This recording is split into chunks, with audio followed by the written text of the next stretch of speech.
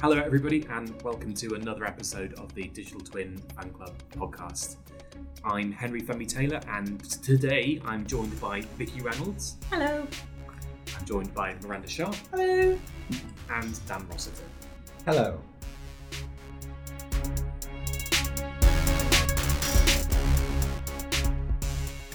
So let's go around the room with our guests and get a little bit of an introduction. Miranda, tell us a little bit about yourself. Oh, thank you very much. How lovely to be here. So I'm Miranda Sharp. I run my consultancy called Metis Digital. I think for the purpose of this podcast, I was the technical author on BSI Flex 260, which was released and is now closed for comments. I'm looking for Dan to see if that's right. We don't know. But I also do other things, including I'm a non-executive director for TRL, the Transport Research Laboratory, a trustee for the Centre for Cities think tank. I sit on the ICO Technology Advisory Panel and the Mayor's Smart London Board. I think you would know if there were still comments open because your emails would be exploding with viscera. Mercifully and happily, the BSI run an extremely professional standards management operation, comment collation operation. Talking of extremely professional standards development, Dan, tell us a little bit about yourself. He says, looking over his shoulders. Yes, Dan, you. Oh, me. Dear listeners, you've heard from me before, and it's been a while, so I don't know who I offended the first time, but I'm glad to be back.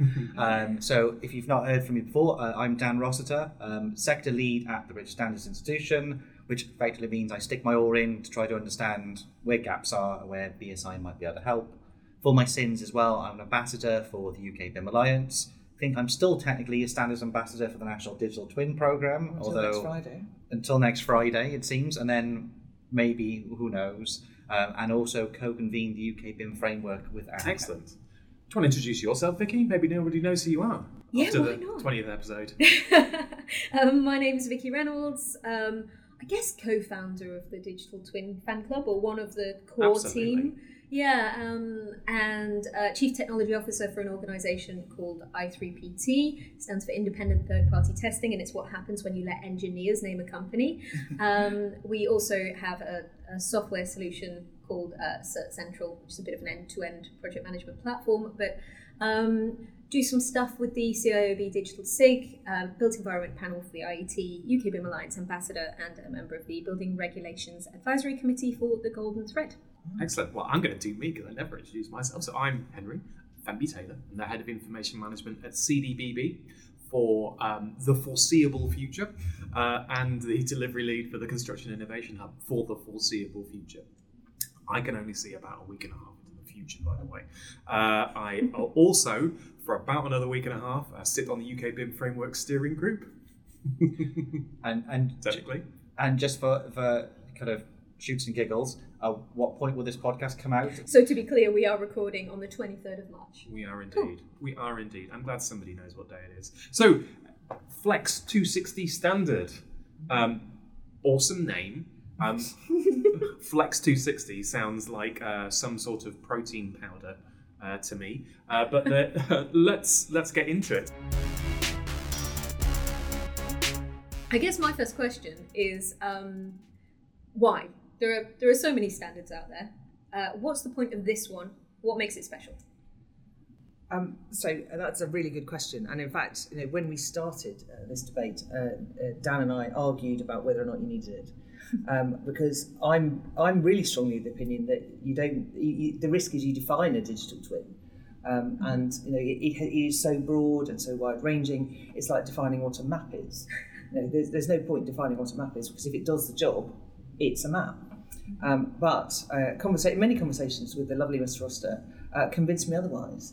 Because you said, and correct me if I'm now remembering all this madly wrong, that unless we define what a digital twin is, clients run the risk of buying the wrong thing or being sold the wrong thing by people who, by less scrupulous people than we might like to believe we are.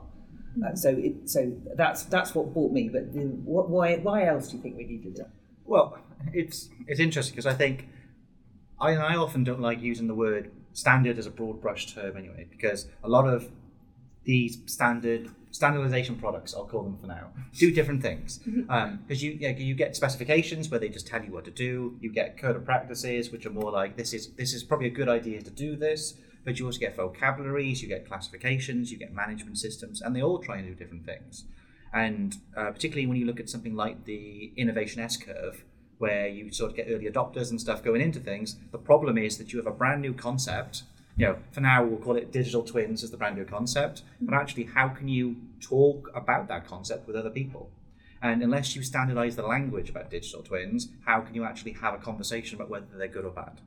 And only at that point, if you actually got to the point where you can actually engage with the laggards, the people who haven't been those early adopters as part of it, things like specifications come in later, and that point is when you start to get market readiness and preparation for the market, because then they're being told this is the way it should be done, and then from there you get guidance, you get support afterwards that then allows business as usual. And this is what we've seen with BIM, in the sense that at the start no one could talk about it, and arguably not everyone can talk about it still, but it's gotten better. We then had the standards, and then the UK BIM Alliance have done a lot of work to produce the guidance afterwards to help get to the business as usual element. So typically with this, if it's IoT, digital twins, any form of new innovation, that path seems to be a fairly consistent way of looking at things. I think that's really interesting, actually. And in just a few sentences, you've made me consider my opinion on this, because very early on I was of the opinion that a digital twin should never be seen as a product. So we should, in effect, be encouraging people not to buy digital twins. We should be encouraging them to delve into better digital processes, better information management, and what they end up with is a happy accident that is a digital twin at the end. I'd never really thought of it from the concept of actually it's that safety for people who otherwise, if they didn't have a standard, would fall into the trap of I guess the vendors inappropriate behaviour by vendors. Inappropriate behaviour by vendors. Yeah, I was going to say something much more offensive, so you saved me there. Like Dan was saying with BIM, it was a bandwagon. It was quite a neatly defined term at the very start, and then as it grew in popularity, so too did the things that were doing the BIM. And suddenly a survey is BIM as much as a 3D model is BIM, and then there's the introduction of information management. All this kind of disparate stuff started happening, and then it really needed a bit of refinement to give a standardized process so that it was clear what was being done. And in the same way, this is already happening with digital twins, where people are selling static 3D models of things and calling them digital twins, which, from a certain point of view, I can see where they're coming from. But really, it always brings me back to one of the conversations that Neil Thompson and Simon Evans had with Michael Greaves. And I really enjoyed the editing of that, because he couldn't understand the need for this level of specificity around what is a digital twin. He was like, it is an analogy, but it's also information model mirroring.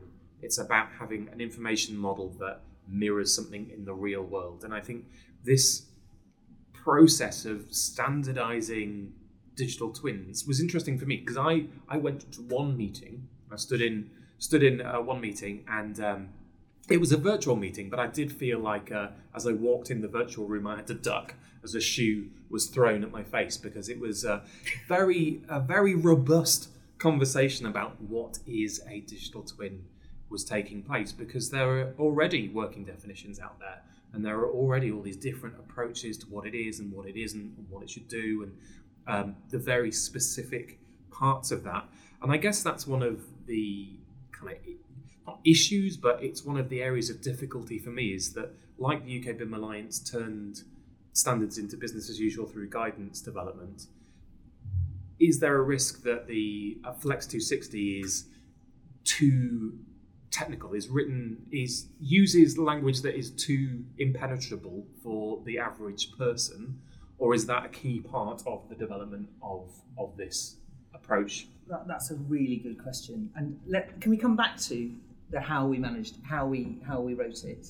Sure. And I say we because I had an awful lot of help from Dan. There's another thing that Vicky said that made me think there. So it's not only protecting the vulnerable customer, but another risk that I think some form of standards helps offset is that because digital twins should be, you're quite right, they should be a happy accident. How do you make sure that all those happy accidents are going to add up to greater than some of their parts?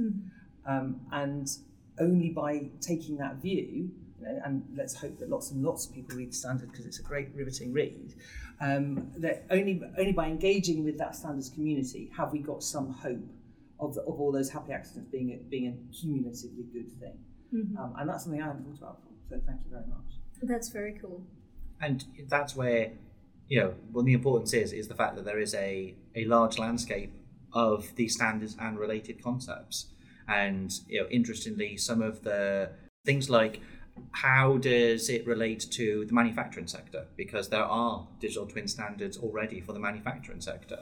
And with work of places like the Construction Innovation Hub, looking at manufacturing-led approaches for the built environment, there will be a convergence of those two worlds. And actually, if manufacturing says a digital twin is chalk and we say it's cheese, then clearly there's going to be a problem there. So actually, how do we connect those things together? So it's not just cross-domain, it's also cross-concept. We've got smart cities, and there's a whole wealth of documentation about how smart cities are meant to work. Where do digital twins fit into the smart cities concept? And I think this is where these things can be set out, and to kind of maybe take away some of the fear from dear listeners. Standards don't have to be followed, and this is Dan, British Standards, saying standards don't have to be followed. Standards. There are different types of standards, as you said. Well, there are different types, but also they're as designed, they're packets of convenience. You can go off and not do it. Even if you look at, and it gets tentative at times, things like the building regulations. There are no standards in the building regulations. They're listed in the non-obligatory approved documents which give guidance, and you have a choice. You can research your own solution or get the convenient package that says, in a context white box world, something that may work. And that was the point of BSI Flex 260, which I've now had to look up the title of, the Built Environment Digital Twins Overview and Principles. So it's things to think about. It's not absolutely steps to follow. Well, exactly. This isn't, you follow these 476 bullet points and as a result you have a digital twin. It is establishing what are the core concepts that constitute a digital twin and the considerations therein. So is that why it was developed as a flex standard? And could you just do a quick couple of sentences on what that means versus just a standard? I'll try to without anyone switching off. Formal, as opposed to just a standard, formal standards are are built in the committees, and the idea is then there are pre-established experts who might sit there, look at things, go, we need to develop something on this particular topic. We then have introduced the PASs, publicly available specifications, but they can be other styles of things, which is why we tend to just call them PASs and not full name them these days, because the name isn't right, like everything else in the world where abbreviations no longer fit. But the idea there is that if someone, as a thought leader, wants to create something, they can say, look, we want to sponsor the development of this thing. They're not in charge of the direction that the writing takes, but in terms of helping to work out what the scope is and isn't to achieve their outcome, and then there's technical experts, public consultation, and those sorts of things. A flex is a variation on that, where instead of it happening once and then you look at it in 2 years, it can be iterative in the sense that whenever you're ready, you can add, develop. So it's trying to do a bit more of a sprint scrum kind of agile approach to it. And the idea being that with how nascent digital twins are and how there's so much work happening around the information management framework, I think it's now called information management landscape, and some of these bits that are happening are actually, there could be some really good work that it can't wait 2 years to be added in. There's work happening at ISO around horizontal digital twin standards, and actually it's about being a model that allows us to bolt things in when we needed to or refine bits so that it stays good practice because of the speed at which the landscape is moving. So what's a horizontal digital twin in that sense? Thank you for jargon busting. Some of the ISO stuff is looking across domains, where they're actually talking about what is a digital twin, and then they have some use cases in healthcare, in automotive, kind of smart transport systems, and built environment is just one of the many facets they're looking at. But they're trying to look at what's the commonality for digital twins, regardless of the domains they are employed in.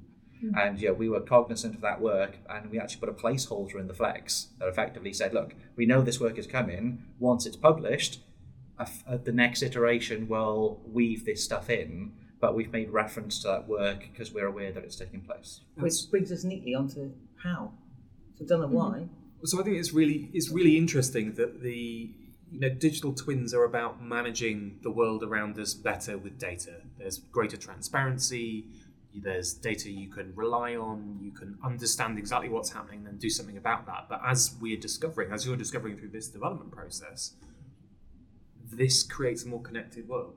So we have a world where the road interacts with the traffic system, which interacts with the city, which interacts with the buildings, which interacts with those people within the buildings, which interacts with that. We live in this complex system of systems. It's really difficult to wrap your head around as a human being. And digital twins, by kind of bringing ourselves together into one way of thinking about this problem, one process, not a given digital solution, we are creating this need for connection. So having a flex approach seems like a really great way of ensuring that we can tie together all these pieces so we can actually get the benefits that we want out of digital twins at the end. And what are those intended? Why do we want digital twins anyway? So surely many of your other listeners, many of your other episodes will have described this, and I would refer many listeners to the back catalogue of Digital Twin Fan Club. But why do people want digital twins in this context? Why have I seen people want them in this context? The broadest answer I can give is they get data-driven cross-domain decisions. If I'm optimizing a car, for example, this is not built environment. If I optimize the indicator light and the back seat, have I really made a better car? We can optimize within silos, but as soon as you start to aggregate problems and take a system level view, you're going to need sort of connected digital twins, and that's what we were trying to argue for here. When it comes to why do you want an isolated digital twin, happily there are lots of reasons why people want them. If I've got a digital twin of my network of pumps, for example, I might be able to tell you which ones break down. The ones on the side, the ones in seaside towns rust before the ones not in seaside towns. The one that we're maintaining next week is in the middle of a listed building site, and therefore need additional permissions, and that asset. And it's expensive to get somebody up the top of a wind turbine.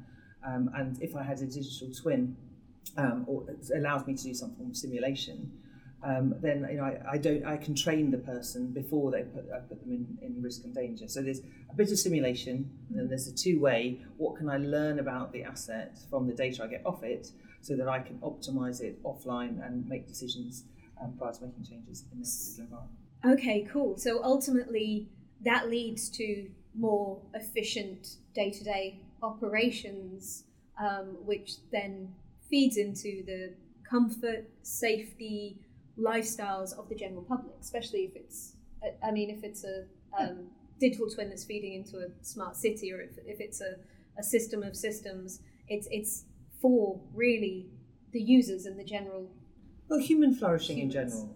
At its most aggregated, you can make decisions about how much water you use to make power and how much power you need to make water.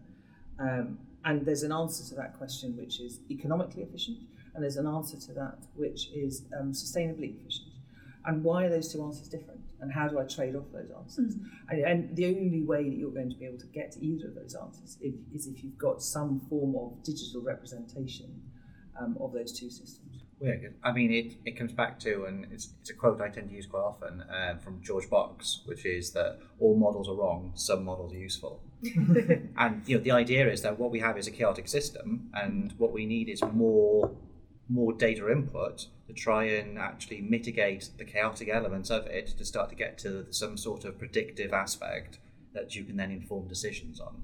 And it depends who you're serving and what outcome you want to get to. And a very simple one could be, if a local authority is looking at where they want to put a new school, it'd be really helpful to know with the other department's local development plan where they're starting to stake a bunch of new housing. And actually, they currently might be doing that decision in isolation. But if they had access to that information, or even what neighbouring local authorities are doing, that actually then the school they put on the outskirts might actually then have a feed from a different borough.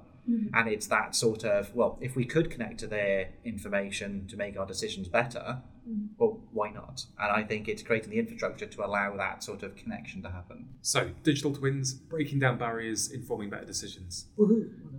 Nailed it. Cracked it. Okay, we're done. That's How do we write the standard? That's what we'll talk about next.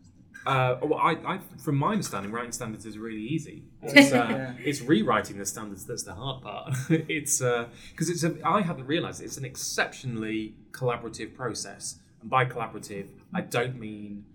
Nice. I think I do mean argumentative. Yeah, no, I do mean. Yeah, it's the difference between cooperative and collaborative, isn't Yes, it? indeed. Cooperative, we work together in unison, and collaborative, we work together. But we get there. So it sounds like to me from what Dan was saying earlier, actually writing a standard at this stage, it appears like it would be more difficult than, for instance, the BIM standards that came after we had a huge amount of industry learning, and you could get experts in who had done it, who could then say, you know what, this worked and this didn't. You're at a much earlier stage now in industry competence and understanding. So what kind of feedback are you getting, and how difficult is it to maybe try and preempt what we will need? So I think that lots of good things in there. I think that's why you've got to pick and choose what you choose to standardise. Because at this point, we couldn't sit there and write a full kind of schema for how digital twins should work and all those data connections, because we're not there yet in that sense. And there are some very clever people giving that an awful lot of thought at the moment.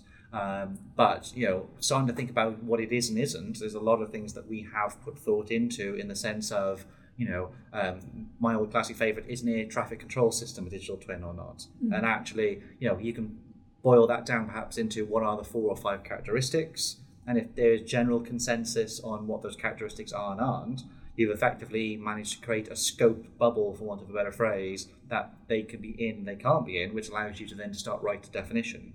And I think what happened, and what was quite interesting leading into the work we were doing, was that there are very strong thoughts and very passionate people about what should and shouldn't be in some of these things. And I've no intention that I'm one of those people, and not everyone agrees with all of my views on things. And one that I know that Neil and I often disagree with is that I don't think simulations have any part of digital twin.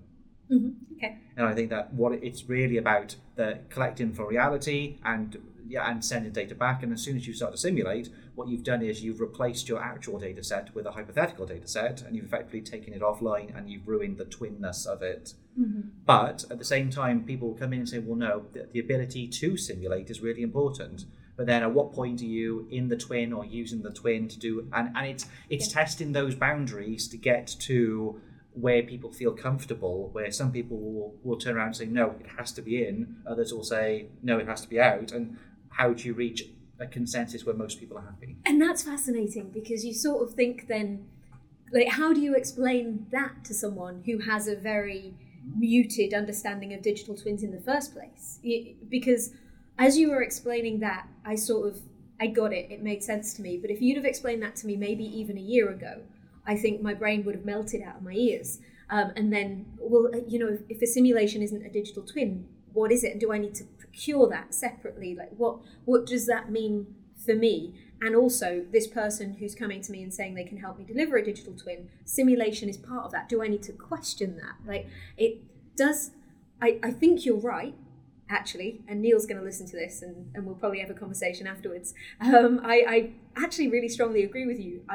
Does that conversation need to be had right now, and how is it communicated or said in a way that it can be absorbed by the masses? Because we've got 2 parts here, haven't we? We've got what is a digital twin, in the sense of we can write it down, here is a definition, but then we've got language, the vagaries of human communication, to try and make sure that those words include within it the scope of what we think it is and exclude what we think it isn't, which is not as simple as we think it is when we start. So how does that sort of process work? This is, and we've illustrated part of the problem here. So I sort of thought, I had 3 problems when I was trying to write this standard. One was the very cleansing exercise of writing in the language of a standard. So I realised that I write for engagement, which means that I hope people read my stuff. But that is not the purpose of writing a standard. You're writing for clarity. So you have to be extremely rigorous in your language. So that's a really good standard. If anybody's ever asked to write a standard, be aware that you have to go through that process.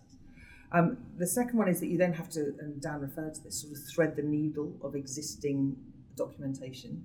So we had to make it reflect digital twin standards that were already out there, already emerging, and we had to sort of avoid other people's toes. So threading that needle. And then we had to use the extreme technical expertise that we had in the advisory group to inform a general audience. And as you said, the vagaries of human communication and the fact that technical audience don't always agree, make it a not insignificant challenge. So that's the jumbo jet or the space shuttle you're trying to land on a sixpence. So on that threading the needle of existing documentation, how do you go about that? What's the sort of process that you do to make sure that you're all lined up? Well, it's due diligence of landscaping and trying to discover what's there. So working with a professional institution like BSI. And of course, working with a professional institution like BSI. Wow. Invoices in the post, Brad. So I mean, one of the things that we do, aside from when I look at something, I throw in all the references I know, but BSI more formally does domain research, where actually it'll use keywords and it'll look at scopes and it'll explore relevant committees and other bits and pieces and actively look for work that's relevant. We have a planning and approval stage internally where actually these things go amongst everyone and say, look, we're about to write this, and people can say, wow, my committee's writing on exactly this topic. What do you think you're doing? So there are 1 or 2 or like 10 or 20 or 30 or 50. Now, what's the how many things do you come across? How many artifacts are there? How many needles do you need to line up to perfectly thread your standard so through? This one, I think, was Dan will actually give you the proper answer, but I thought this was a particularly difficult one because we had these horizontal standards, so one's going cross domains, and we had existing vertical standards. So manufacturing had got organised early. Particularly manufacturing, I think, was the big one that we had to align with, wasn't it? And so you need to.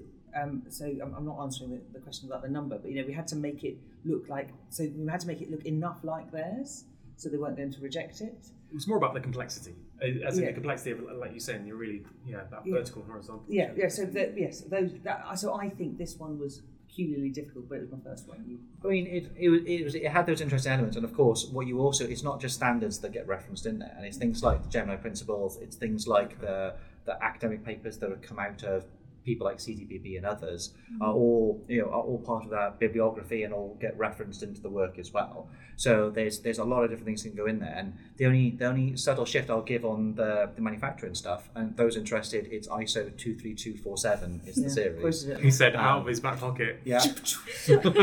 So some things are just locked and I can never get rid of them. But the point was there that they had already a very interesting setup in that their first part was overview and principles. Their second part looked more at the general kind of higher level architecture stuff. So effectively it was almost like upper level ontology sort of specification stuff. The third part is more about defining the target entities and the characteristics of them, which starts to get into the reference data library sort of work. So actually there was a very strong similarity between how the manufacturing work had been done and the work the National Digital Twin Programme was doing by happenstance.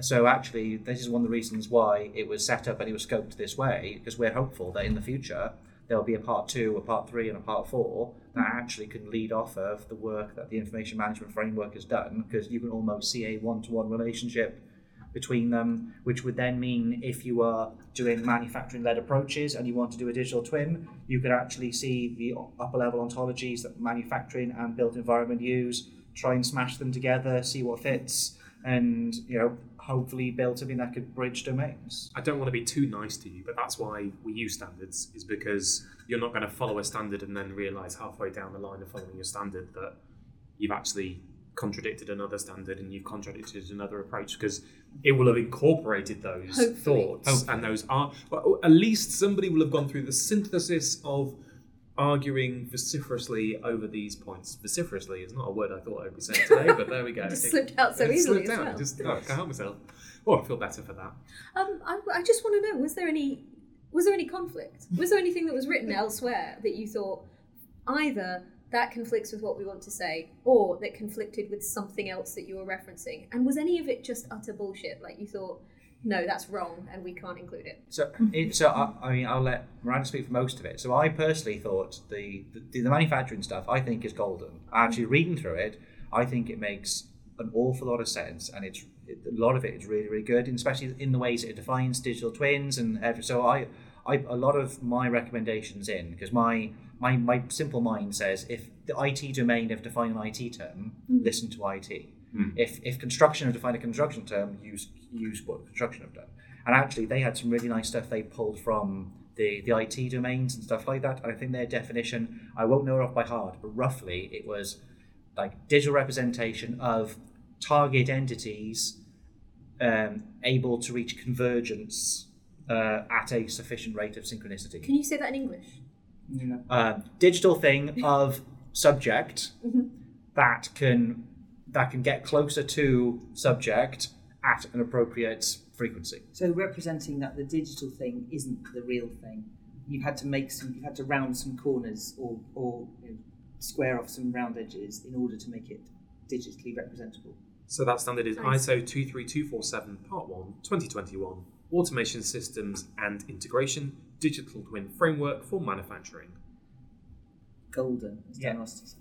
Golden. I'm sitting here thinking, shall I shell out 58 Swiss francs for this? But so I personally pushed a lot of that stuff in, but I think where the conflict came were when people rejected those established things for their own views. I think that's where a lot of the conflict came through, wasn't it, Miranda? And I think they would say developed, because obviously in that you are actually buying it. So in that standard, it was written for a specific set of circumstances, and we were trying a more generic set of circumstances. Is one thing, and as I said, we had these extremely knowledgeable and argumentative. Well, they are used to arguing for their corner and are used to being right, but sadly, they couldn't all be right. So when you said, was there any conflict? I don't know how to measure conflict in this setting, but I wrote the first draft with under CDBB and guidance from BSI, for which I'm extremely grateful. Catherine Andrews, my handler, was a marvel. And then we let it loose on the advisory group, and I don't know what normal is, but we had 297 technical comments, which they were able to say to me is wonderfully high engagement. Made it sound so positive. Yes. Well, I saw some of those comments at that one time, that one meeting I went to, and there are occasional spelling, punctuation, grammar points, occasional, but the majority of them were fairly robust points about fundamental issues. And mercifully, they were clustered. So there were sort of 3 or 4 areas where people disagreed, and that's the point, and that's the glory of the standards process. It's formalised disagreement. So work out where we disagree, and then let's bash it out and get to a position on which we can all agree. And that's not always technically possible. And mercifully, the group that came together were able to defer to each other on certain things, and that made finding consensus easier. And there were some things where people held directly polar views, and that's the beauty of this flex format, is that we were able to find some ways of reflecting it. But I was very grateful from the advice I took from Anne Kemprice at the beginning, where she said if you have a really good structure for a standard and make the logic flow, that the content is easier to manage within it. And I was able to nab that off the aforementioned standard that you just had hacked into. 23247. There's one thing that I would say for the very little work that I've done with UK BIM Alliance, where I've got to see things like the comments and where I've been able to comment on standards. One thing that I always sort of did, I guess by accident or by default, that I realise not many other people do, is highlight the good stuff. Oh, that's as lovely well. when people do that. So I'd highlight a whole paragraph and write yes and capital letters with exclamation marks, and I love this is so right. And Dan doesn't do that. it's just No one does that. So. You are so right. No, Professor Liz Varga did that. I think that's just as important and It useful. So I guess for anyone out there who gets an opportunity to review any of these kind of standards, Please which I'm do that. sure you will. Yeah, please Make highlight sure the you positive include Professor as well. Lisvago, I think is what I'm hearing. Yeah, and Anyone can do it. I think anyone can be positive. Okay. yeah, anyone can be, and we're Moving swiftly on then. Anyone can be, No, and not that's a me, sign of says weakness. but we're also trying to look in house at better ways of trying to reflect these things, because also what you don't want is if everyone thinks it's brilliant but one person says it's rubbish, you then got one comment to change it where you haven't actually recognised the 100 people who might have looked at it and were satisfied. So we're also I think we're trying to look in house at actually not as quick as, well, let's have a like for every clause and you either like it or you comment, but it's trying to look at what is the way of reflecting satisfaction versus the one loud voice and these other What's things. the ratio? Yeah, Exactly. And I think what was particularly interesting with your group, and with me being one of them, it's a new term I've learned as well, is that I think that most of us in there were what I would call logic bullies. Logic bullies. It came from an Adam Grant podcast and the idea was that what you do is you argue your point, but you argue it in a way that it's very hard for someone to fight back. So because you're throwing in either stats or facts and things. You say, well, therefore it has to be this, and what you're doing is you oppress others with your logic, and it's something that I do all the time, hopefully for good. But I think in the room, I think the vast majority of us, I think, would fit that archetype of, we're trying to sit there, we have, objective facts and reasoning behind what we're saying, ergo our view is correct. And it's when those two crash into each other was where the difficulties were. Because if you have people who are more, empathetic or collaborative, they can take what you've done, tease it and move it around, but there were a bunch of very similar viewpoints crashing in, potentially diametrically opposed, which makes for very interesting conversations. And I would absolutely concur. And those people haven't reached those logic-based positioning. They haven't come up with it on a whim or out of badness. And the reason they are extreme technical experts is that they are confident and thorough researchers. And it's the balance of skills you need in getting those thorough researchers, logic bullies, to open their eyes, particularly when you're saying, I know you think you're right, but if, remembering we're trying to communicate with a generalist audience, being right might not be all that you need. So if you take this standard, what can people go do with it? It's available on the BSA website and they can comment. So with a view to informing the second iteration. Cool. Yes, so you can develop it further. If you wanted to use it, I think one of the things that you can do with it is test it against where your organisation plans to go with your digital twin. Because it doesn't tell you how to build one, but hopefully it'll give you a better idea of what it is, what it isn't, or maybe what are some of the infrastructure elements your organisation might need to utilise digital twins, which would allow you to prepare while other work is going on in the background for things like integration architectures, foundation data models, and other bits and pieces. This hopefully sets people up so at least they're pointing in vaguely the right direction. Because companies have all these other strategies going on right now that are already certainly in large organisations. They probably have a data strategy, maybe a digital strategy, maybe an innovation strategy, maybe even an information strategy. There'll be all these different stakeholders within these organisations pushing in a certain direction. So if you can give them something to hang their hat on, they can grasp the term and therefore know where they're going. They can slot it into their kind of grander view of their plan. I feel like it also slightly protects against bullish vendors and potentially panicked procurement. Because so many people keep saying to me, and I'm in no way an expert in this field, so I can't imagine what people who are an expert in the field are getting. It's a constant array of LinkedIn messages and emails saying, do I need to get a digital twin? Like, do I need to think about this now? What do I do? And so you think if they're being hammered by people saying, well, I can just give you one, pay us this, pay us that. At the very least, I feel like this standard allows people to read, absorb, educate and go, you know what, actually, A, what you're offering isn't a digital twin. and B, I don't need it now because now I do see where it might fit in my roadmap. So we could protect the uninitiated from charlatans, effectively, is what we're saying. But they might not just be vendors. Let's be clear. There are all sorts of charlatans out there, and not all vendors are charlatans. As a vendor myself, vendors are terrible. Sorry, You're supposed to be on your side. What? Consultants are terrible as well. Let's be fair. But I think one of the things it does as well, I think, is that it shows a good relationship to things like the Gemini principles beforehand. So if you've decided as an organisation that you're trying to follow the Gemini principles and you think, oh no, this other direction. No, it's actually a very synergetic direction. The point is then that actually you can read this and go, hang on, the approach I was already taking aligns with this document, but also helps formalise it around the other standards they may have to follow, because they probably have a 9001 quality management system. Yeah. They might be looking at their 20001 information security system, and actually as then it starts to go into the landscape and things start to connect. So interestingly, some of the comments we've gotten so far, and I don't have them all in my head, are things like connecting it up to the value management standards. Yeah. And actually then for things like the use cases, try and look at actually how does that link to organisational value. And there are some really good European standards for value management. And I think that's a really positive idea of connecting that in.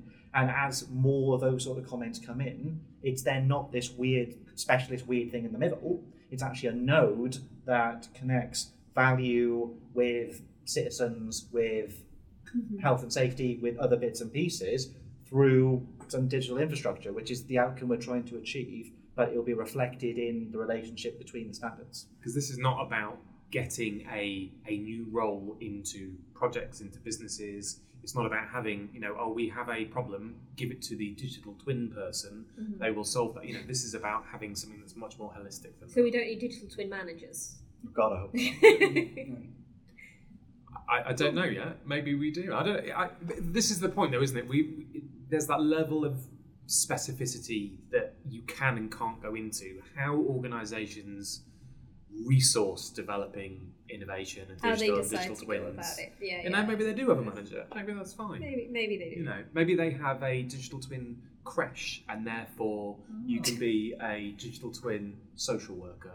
And that's not a genuine suggestion. I'm going to stop now. Okay, digital twin creche is okay. We've got a buy-in for something I just came up with. Well, I think as opposed to an ontologist, I think you need an analogist. I think an analogist. Well, we found my new job role. So I guess this isn't the standard to trump them all. It's not we're coming in and redefining. It's look, here's all the information that you might find elsewhere, plus a little bit of common sense and a little bit of support. Would you say, if you didn't look at anything else, that this standard be the best place to go as a starting business? I would think if you are concerned that what you're reading is potentially biased and you're not sure that you can trust what you're reading, a very good starting point might be to look at Flex 260, because the idea is that we're very careful about who we stick on our committees to make sure that they are, it's not weighted towards any particular organisations or viewpoints. So it wasn't just, people involved with CTBB. There needed to be people who had not been involved and other bits and pieces to ensure that it's fair and balanced. And, we as an organisation, can only exist if our stuff is unbiased, authoritative. It needs to be all those things in order for people to be willing to purchase, use, well, in this case it's free at point of use, but in order to access and engage with that content, otherwise it's useless. So I think we pride ourselves on it being that sort of thing, and if people want a first step, I would suggest go there.